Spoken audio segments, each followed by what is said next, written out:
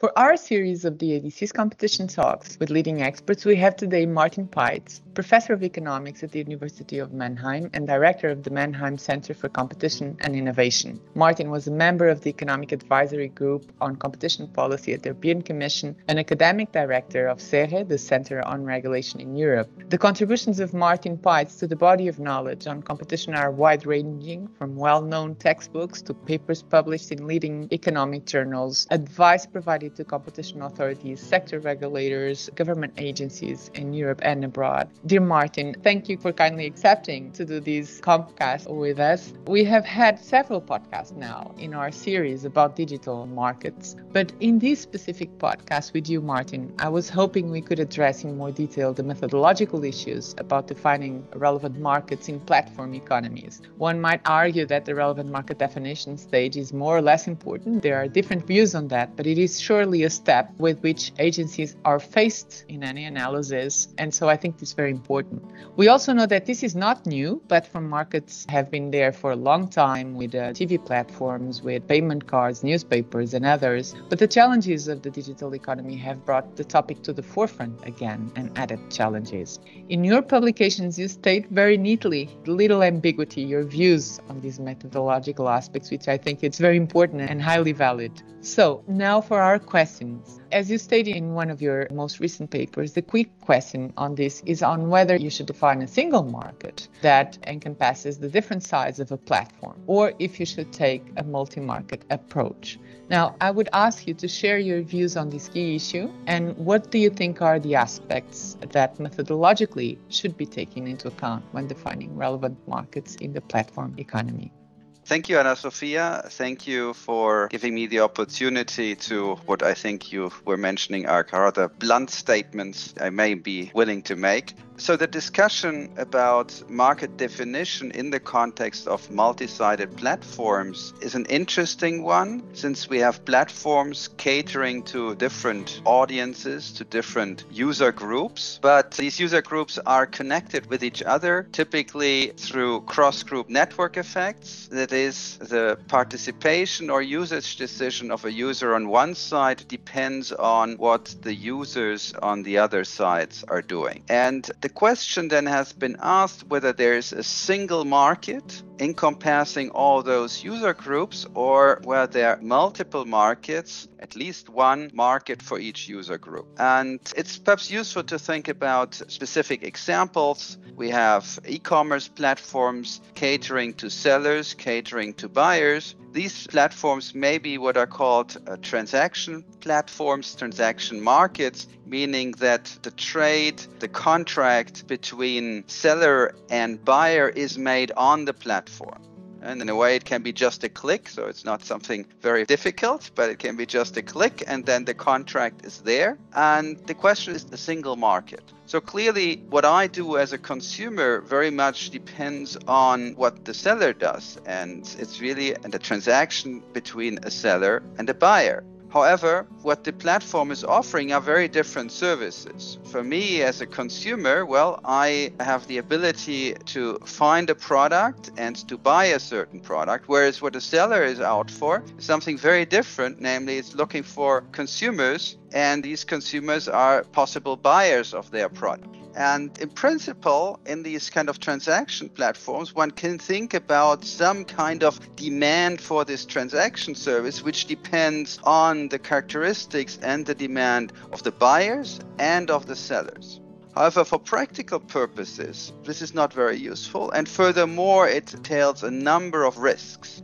One risk is that we are not really fully taking into account what are the different substitute possibilities on the different sides of the market. For example, as a consumer, I may actually, instead of buying from a particular seller on this platform, I may go to an electronic retailer or even a physical retailer and buy the product there, and I have very different possibilities of how I can get what I actually want. And for an independent seller who lacks alternative channels, the situation may be very different. Somebody, a startup without a physical presence and without the resources to build up an electronic sales channel itself, the substitute or possibilities are very different. Therefore, the risk is that if you follow the single market approach in case of transaction platforms, that excluding substitutes, at least substitutes for users on one side.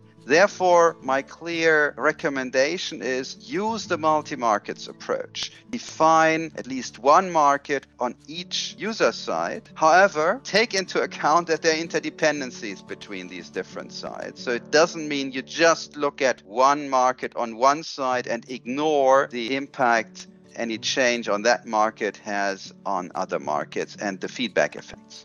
Great. That's a very clear stance, as we were discussing earlier, and very clarifying. Now, that takes me to the second question, Martin, which is, given your general position that for the purposes of competition law enforcement, the multi-market approach is in general preferable, how do you look at the decisional practice of agencies on this regard? In your view, have agencies been doing a good job on this regard?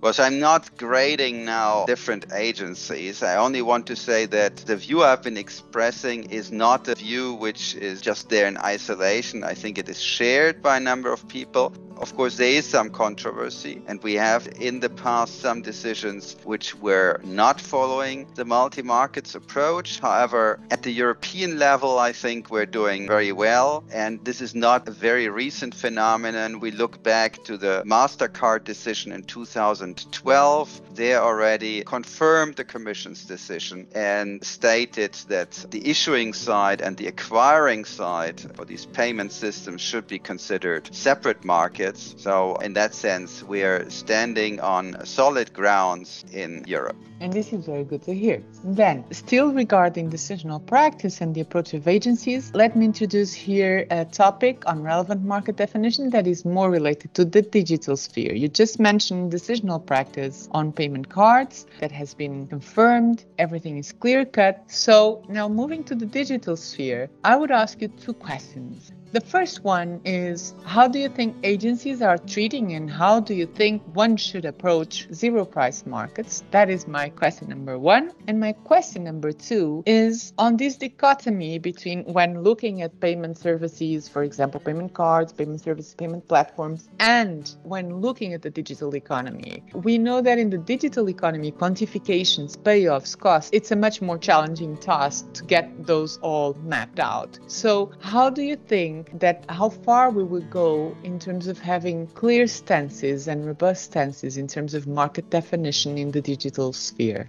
Thank you. So after the second question, I still have to remember the first one was about zero price markets. That's the question of when there is a zero price, whether this actually still constitutes a market, possibly an antitrust market. And there, my view is clear, and I think it's in line with most of the practice that indeed there can be zero price markets. Now, zero price markets, one way of phrasing it is to say, well, users don't pay a monetary price, but they pay indirectly. For example, by agreeing that the data which are generated in the interaction can be used by the platform, or by implicitly or explicitly agreeing to be subject to advertising, so that certain content they are consuming is bundled with advertising. This is true. These are also markets. These are zero price markets. However, also this kind of interaction is not really essential. So there is no need to show remuneration to speak about the market. Rather, what we should do, I believe, is to look at the ecosystem in which a particular platform operates and try to see whether users who get something which is apparently free, whether that is part of the overall business strategy and business model of the platform. And whenever this is the case, where this interaction between platform and users subject to a zero price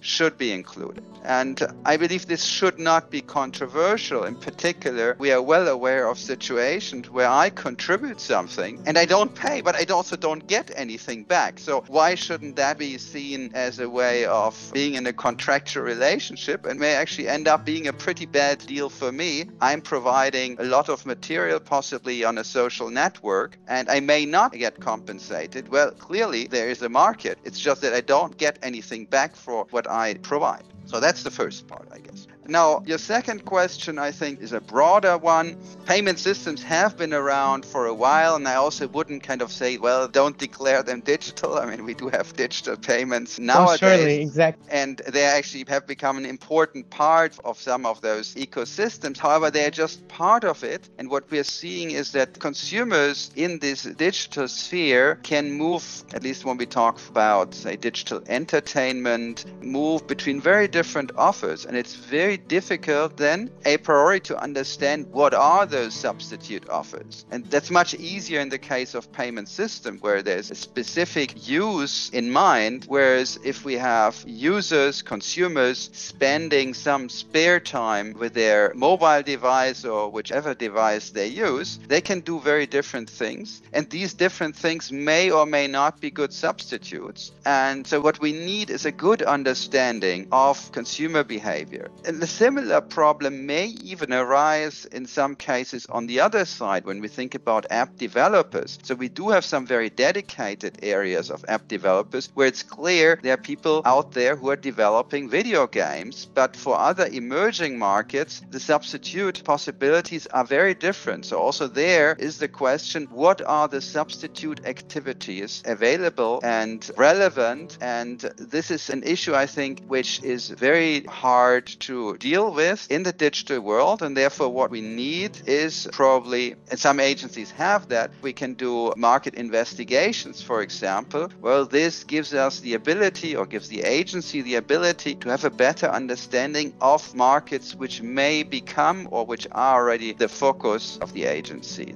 Indeed, Martin, and you are absolutely right to refer that payment systems have also a digital element now. So I was referring to the more traditional issue because also the Competition Authority has been devoting a lot of work actually precisely to fintechs and to digital innovation in payment services. Now, to wrap up, Martin, I would ask you, we know that relevant market definition is no easy task.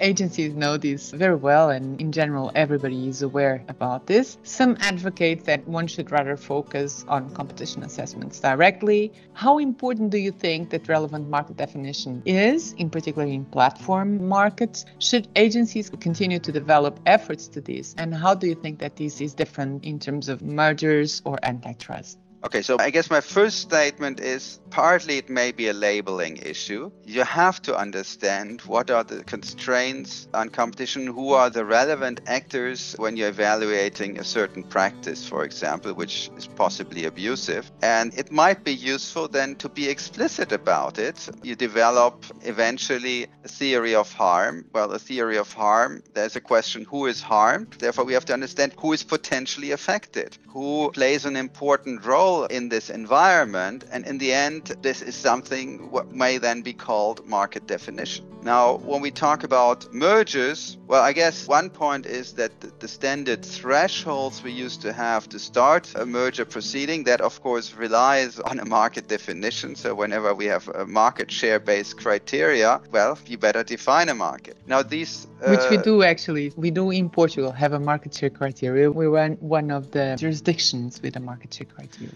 Now, in the context of digital platforms, they mean even less than what they do in traditional markets. So in that sense, I guess there's this idea, well, since we can't really make much use of market share-based criteria, then we actually don't really need that much to define the market. That's true. But I guess one important aspect in the digital world is that we are looking at mergers, and it's often very difficult to understand what kind of mergers are there. To what extent are the different elements important? There are conglomerate aspects, vertical aspects, and horizontal aspects. And perhaps useful and better to understand what are those issues which may pop up in the merger is to think about, well, what are the relevant markets? And then possibly understand that some aspects are vertical, whereas others may be just conglomerate. So I do think it may also be useful in a merger context, but here essentially trying to understand to what extent certain offers are complementary offers, are substitute offers, to what extent is the participation of other sides of the platform important, and does their participation then affect the way a platform can do business with different types of offerings. So here what I'm thinking about is the role of data